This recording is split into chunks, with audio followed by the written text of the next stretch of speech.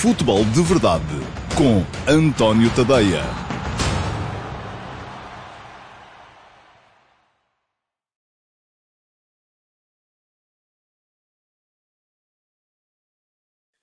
Olá, muito bom dia a todos. Eu sou o António Tadeia. Este é o Futebol de Verdade, terça-feira, dia 27 de outubro de 2020, dia posterior à vitória do Benfica sobre a Bessade, no jogo que concluiu a quinta jornada da Liga Portuguesa e que mantém desde já o Benfica 5 pontos à frente dos rivais na classificação, ainda que o Sporting precise de completar o seu calendário jogando com o Gil Vicente na próxima quarta-feira, mas para já são 5 pontos aqueles que separam o Benfica dos principais rivais na tabela da Liga, com 5 jornadas apenas disputadas. Isto é um arranque de sonho para a equipa de Jorge Jesus na Liga e o melhor a que podia aspirar também Luís Filipe Vieira, porque vai ter eleições esta semana. Ora bem, vou falar-vos aqui hoje do jogo de ontem, do Benfica-Bessade, a forma como o Benfica venceu a Bessade por 2-0. Não foi brilhante, mas também não tinha que ser e também não foi sequer de aflitos. Foi uma vitória tranquila, de acordo com o programa pré-estabelecido, dá-me ideia, por Jorge Jesus, que até ainda assim não poupou assim tanta gente quanto isso face aos jogos que vai ter nos tempos mais próximos. Bom dia também para o Acúrcio Afonso, um dos que diariamente está connosco. Ele está em Londres, temos gente em todo o lado do mundo, porque é isso que nos permitem as redes sociais. Ora, o Futebol de Verdade vai para o ar diariamente, segunda a sexta, sempre ao 12:30, em todas as minhas redes sociais. Está em direto no meu Facebook, está em direto no meu Instagram, está em direto no meu Twitter, está em direto no meu YouTube, está em direto no meu site, que é o antoniotadeia.com, e isso acontece através do meu canal também do Dailymotion. Portanto, 12:30, segunda a sexta-feira, todos os dias, Futebol de Verdade, vocês podem assistir, partilhar, colocar o vosso like e deixar perguntas nas caixas de comentários.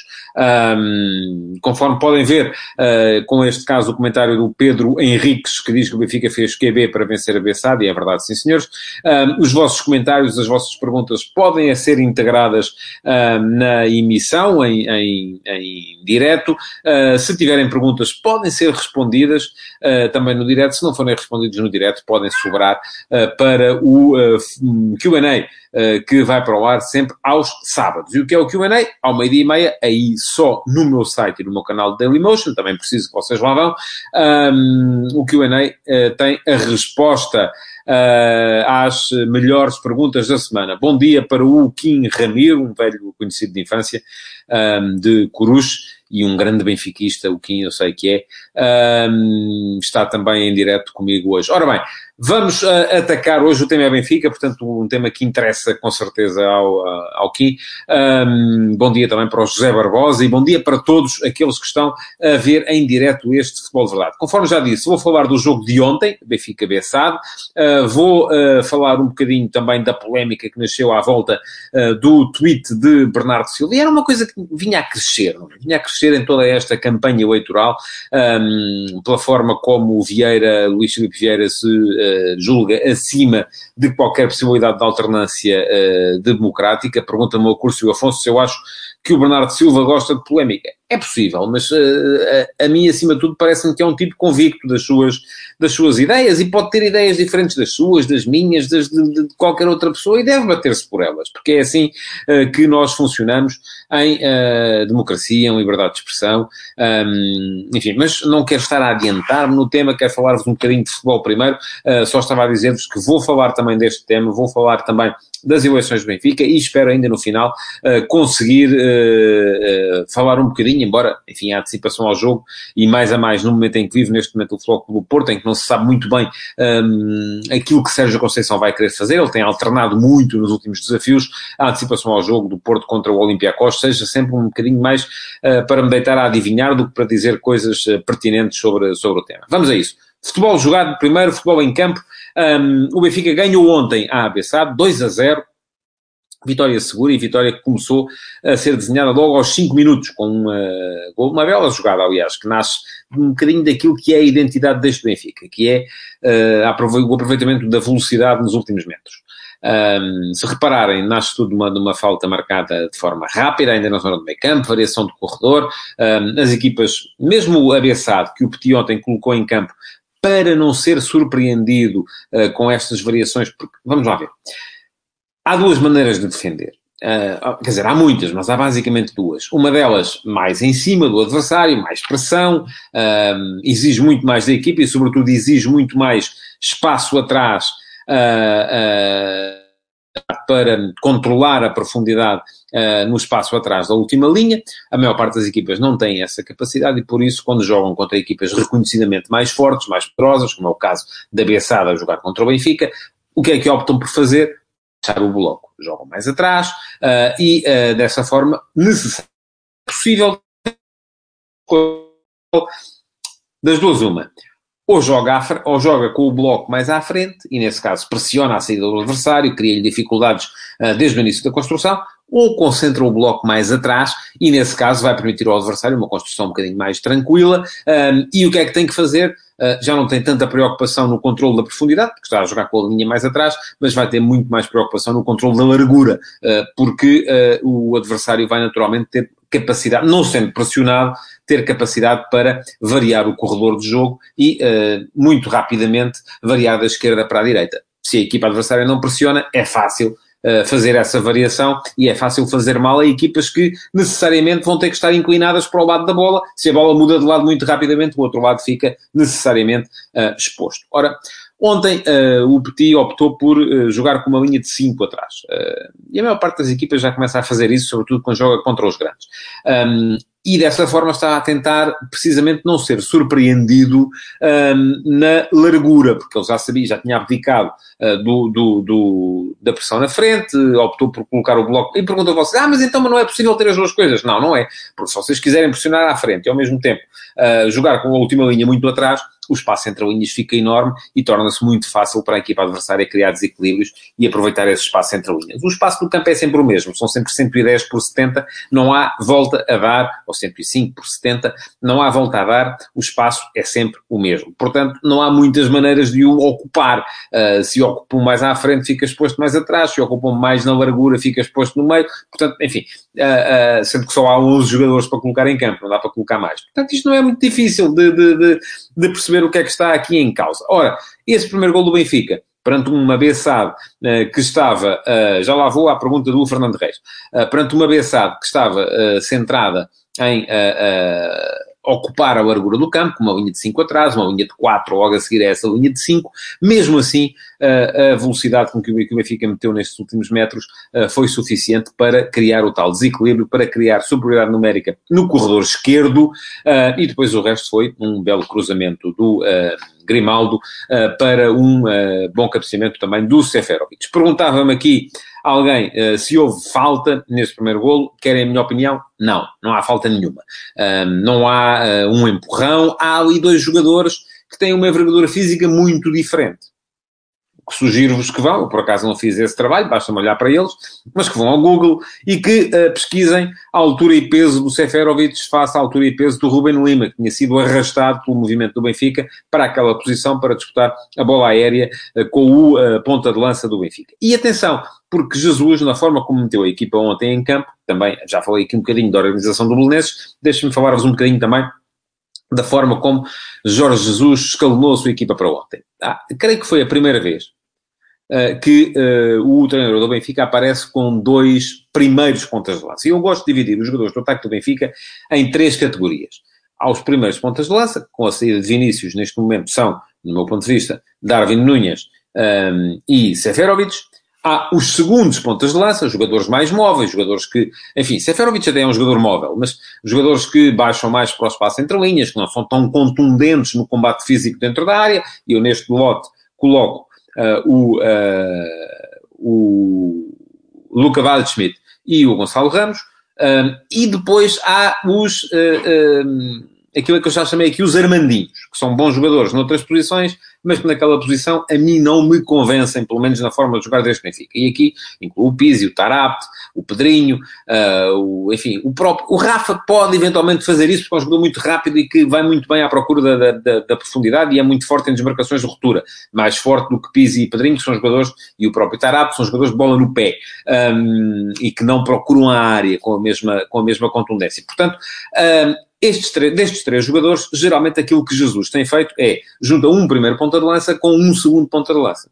Já houve casos, e arrependeu-se, em que juntou, pelo menos enquanto não está em vantagem, parece-me que é sempre uma má ideia, em que juntou um primeiro ponta de lança com aquilo que eu chamo um Armandinho. E peço-vos que não vejam aqui, sobretudo se chama o Armando, havia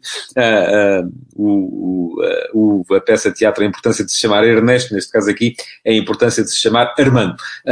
Sobretudo se se chamar Armando, peço-vos que não fiquem ofendidos, é uma brincadeira, e os próprios também não devem ficar ofendidos, porque tenho o máximo respeito pela contribuição, pelo contributo futebolístico que podem dar à equipa, o Tarapto, o Pizzi, o Pedrinho. Agora, não é naquela posição. Naquela posição, o Benfica fica diminuído.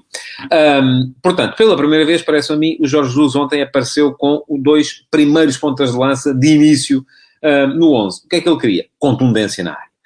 E foi isso que ganhou. Ganhou naquele lance. Portanto, se me perguntou se era falta, eu acho que não. Acho que houve uma diferença de envergadura física, de poderio físico, evidente, e é normal que quando dois corpos colidem, o mais fraco acabe por cair. Foi isso que aconteceu com o Ruben Lima naquele choque com o Seferovic. Não me parece que tenha sido faltoso. Ora bem, depois daquele início, Benfica a ganhar por 1-0 logo, salvo erro, aos 5 minutos de jogo, e da forma como a Bessade teve tanta dificuldade para sair a jogar naquele início de partida também, pareceu-me que, e muita gente terá pensado isso, que o jogo ia ser fácil para o Benfica. Não foi.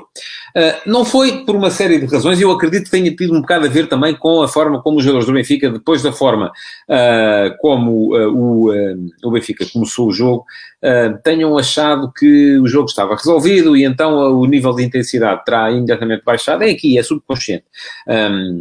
Tenha baixado um bocadinho e isso acabou por permitir que a Bessade, a partir de determinada altura, fosse ganhando mais e mais conforto na partida. Este tema que o João Silva está a falar parece-me interessante. Tirar o Gonçalo Ramos da equipa B, que vai perdendo jogos, para o pôr a aquecer banco na equipa principal, é uma enorme asneira. Não digo que seja uma asneira, porque eu acho que o Gonçalo Ramos neste momento é jogador da equipa principal. Agora que devia, de facto, de vez em quando ir tendo uns minutos, também me parece que sim, e acho que o nível dele não é nível da equipa B. E o objetivo da equipa B, vamos lá ver, não é ser campeão da segunda liga, é dar enquadramento competitivo aos jogadores que por lá estão. E o Gonçalo Ramos, neste momento, parece-me que está, até, aliás, viu-se isso na forma como ele foi jogando no início do campeonato da segunda liga, que era um jogador de um patamar acima daquela que estava a ser utilizado. Neste momento está no patamar dele, está a lutar pelo lugar dele. Agora, outra coisa que se pode dizer é se ele deve jogar mais ou não. Bom, estava a dizer, a Bessade foi ganhando conforto no jogo, o meio-campo, Cauê, muito presente, muito disponível, o meio-campo da Bessade a começar a ter tempo e espaço para pensar, e isto levou a que o jogo começasse a ser um bocado mais dividido e chegasse inclusive a estar em risco. Eu creio que nos minutos que antecedem o golo anulado ao Darwin, a Bessade esteve ali a bater-se pelo ponto, a ver se eventualmente lá chegava, podia eventualmente...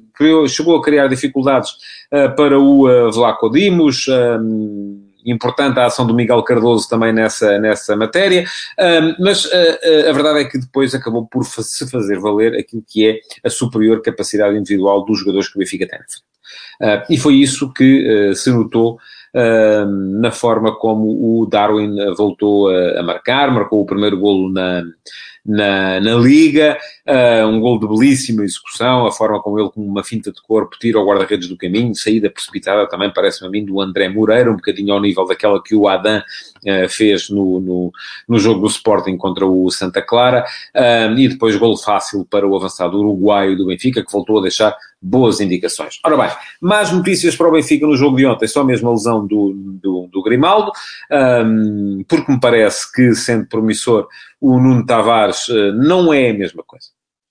Se calhar até dá mais rendimento do ponto de vista defensivo. E atenção, há aqui um aspecto a ter em conta, é que o Benfica já perdeu o André Almeida, se perde o Grimaldo também, perde os dois titulares. Acontece que o plantel está pensado de uma forma, do meu ponto de vista, equilibrada, porque tinha a jogar à direita um lateral mais eficaz do ponto de vista tático e menos ofensivo, e à esquerda um central mais ofensivo e menos eficaz do ponto de vista tático. E as duas alternativas que havia no plantel eram exatamente o oposto. Gilberto é um lateral mais ofensivo, menos eficaz do ponto de vista... Aliás, se repararem, o Gilberto é um jogador que se equivale muito ao Grimaldo nos movimentos que faz, vai muito à procura do espaço interior, tal como o Grimaldo faz também com frequência. Portanto, é um jogador que é um bocadinho a cópia do Grimaldo, sem a mesma qualidade técnica, a jogar à direita. Da mesma forma, o Nuno Tavares é um jogador que não é tão ofensivo como era o Grimaldo, e que por isso mesmo, embora não tenha, naturalmente, porque não tem a experiência nem a inteligência tática do André Almeida, porque ela vem com a experiência também, é um jogador que pode ajudar a equilibrar o facto de o Benfica ter o Gilberto, que é mais ofensivo do outro lado. Embora eu continue a achar, e já vi que algum de vocês também fez aqui esse comentário há bocado, que o grande problema defensivo do Benfica está na forma como o meio-campo vai sendo preenchido. Falta, de facto, um grande 8, um 8 que seja capaz de dar à equipa o contributo que dão Pizzi ou Tarap, que têm sido os jogadores mais utilizados ultimamente do ponto de vista ofensivo, mas ao mesmo tempo ser influente no estabelecimento de equilíbrios. Ora bem, pergunta do Dúlio Souza. O que acha da abordagem do guarda-redes da Bessada ao cabeceamento do Seferovic para golo? Aquilo é meio golo para o guarda-redes e meio golo para o Seferovic. Por acaso não fiquei com essa ideia. Acho que o André Moreira, de facto, não esteve bem no lance do segundo golo. Não fiquei com a ideia que tenha tido responsabilidades no lance do primeiro, porque o cabeceamento é muito em cima. Olha, boa pergunta do Luís Filipe Freire. E o Sérvio no lugar do Grimaldo? Talvez. Talvez, não digo que seja tolice. Mas também, enfim, não tenho ainda informação de que a lesão do Grimaldo, não sei para quanto tempo será, mas vamos ver. Acho que só hoje é que vamos poder ter certezas a esse respeito, porque estas coisas geralmente precisam sempre de 24 horas. Ora bem, arrumada a questão da Bessade, e a dizer que o Benfica não poupou assim tanta gente quanto isso. O 11, apesar de tudo, teve menos alterações do que teve, por exemplo, o 11 do Flóculo Porto no jogo contra o Gil Vicente. O Porto estava entre dois jogos, um com o City, jogou com o City na quarta-feira, jogou com o Gil Vicente no sábado, portanto, quinta, sexta, sábado, 3 dias, e vai jogar hoje, terça-feira, domingo, segunda, terça, mais 3 dias, com o Olympiacos. O Benfica jogou na quinta com o Lech Poznan, jogou na segunda, portanto, quinta, sexta, sábado, domingo, segunda, teve 4 dias para jogar com a Bessade, mas depois agora só tem 3 dias para defrontar o Standard de Liège. Ora, as dificuldades que se colocam ao Benfica na Liga Europa são necessariamente menores do que aquelas que se colocam ao Flóculo Porto na Liga dos Campeões.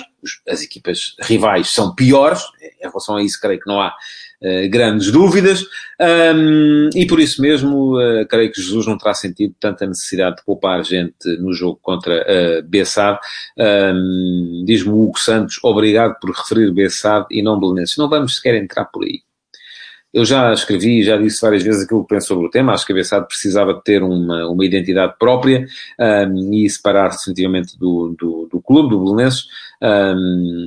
Enfim, na Liga continuamos a ver Belenenses-chave, não é? Portanto, mas, enfim, não vou sequer entrar muito por aí, porque senão um futebol de verdade interno não chegava para tudo. Estava a dizer que creio até que o Jorge Jesus poderá, no jogo com o Standard, fazer mais algumas alterações, porque, vamos lá ver, o Standard ainda por cima afetado como está por um surto de Covid, parece-me que não será uma equipa se calhar tão difícil como é neste momento qualquer equipa do campeonato português. Isto é verdade. E, aliás, já desde os tempos em que Jesus estava no Benfica, depois voltou a acontecer o mesmo, sobretudo com Bruno Lage, não tanto com o Rui Vitória, o Benfica foi poupando gente na Liga Europa, e é isso que fazem muito os principais candidatos à vitória na prova, pelo menos nestas fases iniciais, vão poupando gente na Liga Europa, porque a Liga Europa de facto não é uma prova tão exigente e tão difícil como é a Liga dos Campeões. Mas, arrumada a questão Bessade, o Luís Filipe Vieira terá tido aquilo que mais queria, que era, enfim, não teve o que mais queria porque falhou a entrada na Liga dos Campeões. Isso foi sempre um tiro no porta-aviões e daqueles perigosos, não é? Mas terá tido aquilo que mais queria depois da eliminação frente ao PAOK, para poder encarar as eleições no topo da classificação, e já se sabe que os adeptos gostam sempre disso, e neste caso até com a ajuda no caso do surto de Covid no Sporting, porque o Sporting tem um jogo em atraso e por isso está a 5 pontos, porque tem um empate apenas, ainda não perdeu, e da derrota que o Futebol Clube do Porto cedeu em casa frente ao Marítimo, e portanto o Benfica chega à data das eleições, que são amanhã, ainda por cima antecipadas, com 5 pontos de avanço para os dois principais rivais. É muito ponto, e isto já se sabe vai influenciar de certa forma também o modo como os sócios vão votar, porque uma coisa é ir votar com a equipa tranquilamente à frente da classificação, outra coisa é ir votar com a equipa mais abaixo e a sofrer para chegar perto dos rivais. Portanto, vantagem para Vieira nesse aspecto. E atenção, aqui é preciso, porque eu acho que é isto, está muita gente centrada naquilo que escreveu o Bernardo Silva no Twitter. Bernardo Silva, quem não viu, fez um ataque à gestão de Luís Filipe Vieira. Depois há muita gente que, conforme diz o João Cília, sugerir que, enfim, o João Cília não acha. Está a criticar quem sugere que o Bernardo Silva não tenha capacidade intelectual para exprimir ideias próprias. Eu também acho que este tem. Mas há quem diga que, enfim, que ele não tem esse direito, mas é claro que tem esse direito. Toda a gente sabe, Bernardo Silva, no Twitter, sobretudo, fala repetidamente sobre o Benfica, é benfiquista de coração, creio que será sócio, portanto, sendo sócio, tem todo o direito e não sendo detentor de um cargo público, porque aí é que eu já o disse e mantenho, aquilo que me faz impressão é ter o Primeiro-Ministro a fazer parte de uma comissão de honra. Não me faz impressão ter um jogador de outro clube, desde que ele seja sócio, ainda por cima um clube que não é rival. Se o Bernardo Silva estivesse a jogar no Sporting ou no Porto, enfim, seria um bocadinho mais complicado. Mas não está. Ele é jogador do Manchester City. Os benfiquistas acharam imensa piada, ou muitos acharam imensa piada, quando ele, depois de ganhar o Futebol do Porto, tenha vindo escrever no Twitter que esta lhe tinha dado muito, muito prazer, por ter sido contra o rival de sempre. Portanto, aí ele já podia ser benfiquista. Agora, que veio manifestar uma opinião sobre a gestão do Luís Filipe Vieira, já não pode, porque já não tem nada a ver. Enfim, ridículo. É claro que o Bernardo Silva tem todo o direito de expressar as suas opiniões. É claro também, enfim, logo apareceu muita gente e o próprio presidente do Benfica a dizer que não foi ele que escreveu o texto. Não sei se foi ele que escreveu, se não, assinou-o por baixo. Agora, se ele tem alguém a tratar-lhe da comunicação, tal como o próprio Vieira também tem, enfim, não vejo mal nenhum nisso. Ele, se não o escreveu, leu e assinou, e portanto é porque concorda com aquilo que lá estava escrito. Também não me parece que seja razoável. Agora, aquilo toda esta polémica que nasceu aqui, se o Bernardo Silva pode, se não pode, se foi ele que escreveu o texto, se não foi, se é ingrato, como veio dizer o Jorge Jesus, aqui o próprio Jesus, a dada altura, quando percebeu que os planos do Benfica não eram coincidentes com os dele, optou por se colocar de parte e assinou pelo Sporting. Foi o quê? Foi ingratidão com o presidente que lhe deu o primeiro título de campeão nacional? Não, tratou dos seus próprios interesses, fez valer as suas próprias convicções e fez muito bem. Se na altura aquilo que o Benfica queria era um treinador que não acreditava nas ideias de Jesus, agora já acredita outra vez, mas não acreditava nas ideias de Jesus e queria era explorar o Seixal até ao tutano, e portanto foi sugerido a Jesus que fosse trabalhar para as Arábias, que talvez lá mais para a frente lhe arranjassem qualquer coisa no Paris Saint-Germain. Jesus não quis trocar o certo pelo incerto e, mais a mais, tinha o pai na situação em que tinha, o pai percebia-se que, por ser doente e por já ser muito idoso, não ficaria entre nós durante muito tempo e, portanto, ele queria ficar em Portugal para acompanhar o pai, quis dar a alegria ao pai de ainda treinar o Sporting, que era o clube do coração do pai e dele, e, portanto, acabou por fazê-lo e fez muito bem. E ninguém veio falar em... Aliás, se calhar até houve quem viesse falar, houve muita gente que veio falar em ingratidão também, porque é isto que me faz...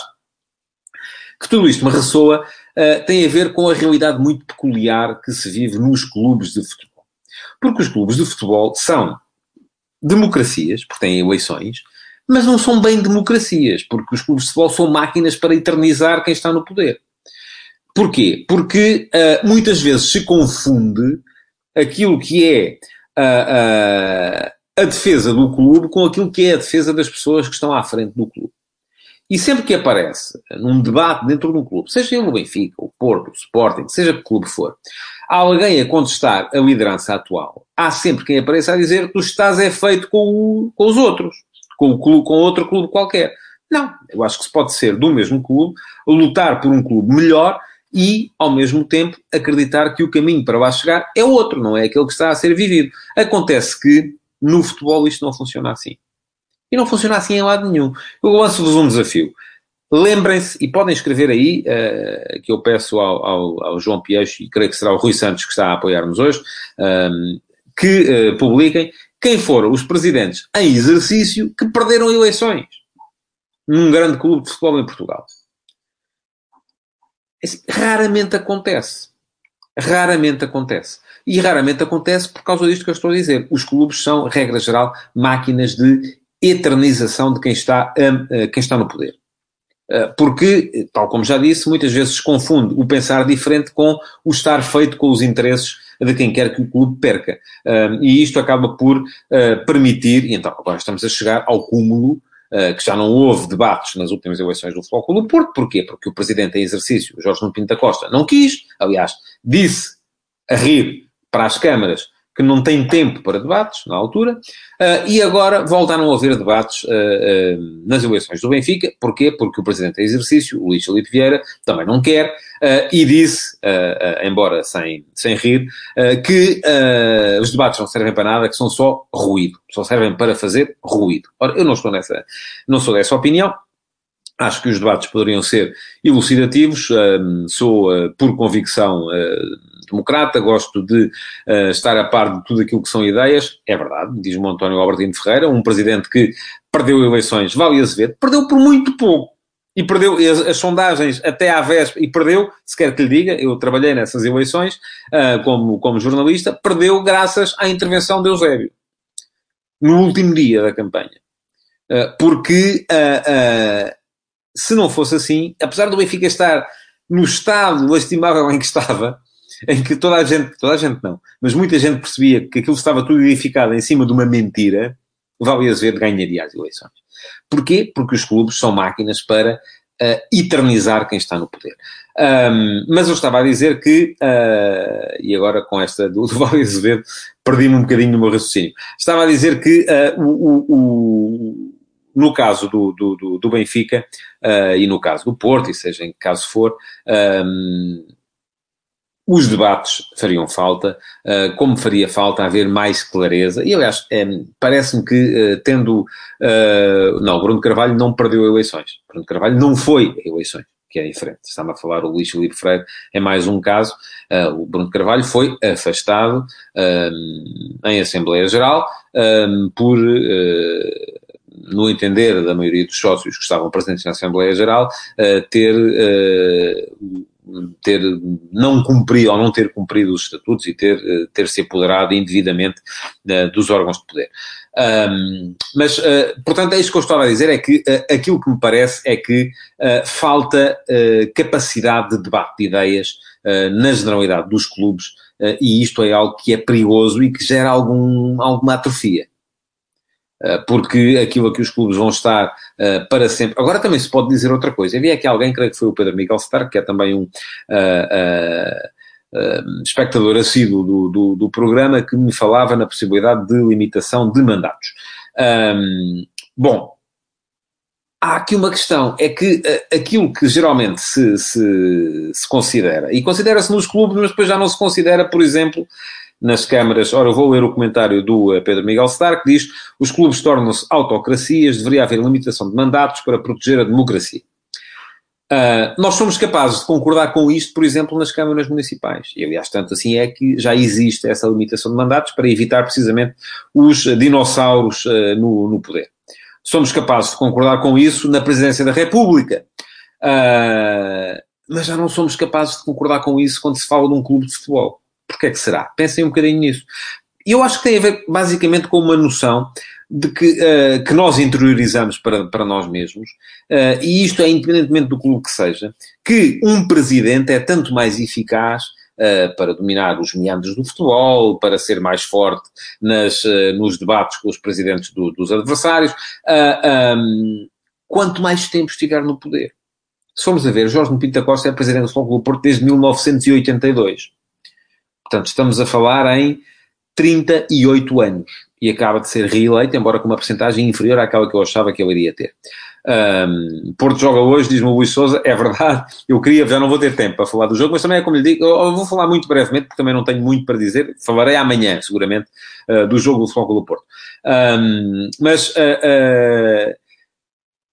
Estava a falar, Pinto da Costa, que teve uma percentagem ainda assim inferior àquela que eu acharia que ele ia ter. Luís Filipe Vieira está no Benfica como presidente desde 2013, era funcionário antes disso, portanto já são 17 anos também, como presidente, e só o Sporting é que anda nesta permanente muda, entre um, sai outro, e por aí afora, e aquilo que acontece é que depois o Sporting não ganha, e há muita gente que diz, não ganha porque não lhe é dado tempo para... Eu não sei se tem a ver com isso, Tem a ver com o facto de o clube estar muito... Acredito mais que o Sporting não ganhe, tem a ver com o facto do clube estar muito dividido e de haver... Eu já disse aqui muitas vezes na brincadeira, mas é um bocado a sério, que o futebol português explica-se basicamente assim, é benfiquistas a insultar portistas, portistas a insultar benfiquistas e sportinguistas a insultarem-se uns aos outros. E no fundo é um bocado por isto que o Sporting não ganha. Mas pronto, vamos para as eleições. Eu continuo convencido, eu escrevi hoje, quem quiser ler o que eu penso sobre o tema Bernardo Silva, ao último passe no antoniotadeia.com, saiu hoje às 8 da manhã, e escrevi lá também que estou convencido que Vieira vai acabar por ser reconduzido, porque os clubes de futebol, na prática, reconduzem, e sobretudo clubes que ganham, e quer queiramos, quer não, Porto e Benfica têm ganho.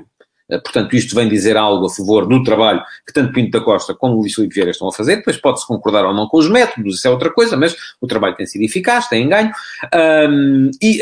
Estou convencido que ele vai ser reeleito. Estou convencido que João Noronha Lopes vai ter uma votação significativa, ainda assim, e tal como Jorge Nuno Pinto da Costa nas recentes eleições do Porto, Vieira também não vai ter o chito, ou não vai ser uma vitória de 90%, conforme estes presidentes estavam habituados até há pouco tempo. Estou convencido que Rui Gomes da Silva, porque foi perdendo gás ao longo da campanha, vai ficar atrás, ainda assim, da votação de Noronha Lopes, e que os dois acabaram aqui por se, embora não defendam necessariamente a mesma coisa, porque seria ridículo achar que os dois candidatos, e é isto que diz o Carlos Gusto, com as duas listas, ele diz Vieira, mas era Gomes da Silva e Noronha, se houvesse só uma seria mais difícil para Vieira, seria, mas a questão é que isso equivaleria a pensar que Rui Gomes da Silva e Noronha só têm um ponto para justificar a sua eventual eleição, que era serem anti-Vieira. Não, eles têm ideias próprias e não são necessariamente iguais. Parece-me que são até bastante diferentes. E, portanto,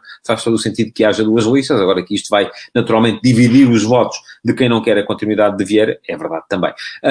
O outro candidato, que era Bruno Costa Carvalho, que eu, francamente, nunca me pareceu que fosse sequer viável, porque, enfim, há coisas, um candidato que anuncia como diretor desportivo um treinador que é Sven Goran Eriksson, que está na lista de honra de outro candidato, que é no caso do Luís Filipe Vieira, já me parece que há alguma coisa que não está a funcionar bem, mas já desistiu, portanto não estará sequer presente às eleições, e também não me parece que pudesse vir a ter votação significativa de qualquer forma. Para fechar, Futebol do Porto, joga logo, já tinha dito aqui, não vou avançar muito relativamente ao jogo do Porto, porque não sou capaz de perceber em que pé é que está o Porto neste momento. O Sérgio Conceição tem mudado muito, francamente, não acredito, porque não acho que seja boa ideia, que o Porto jogue com os três atrás mais uma vez, acredito mais no regresso ao sistema habitual. Pergunta-me o Cláudio Gonçalves se eu aposto em Marega titular hoje. Sim, seguramente.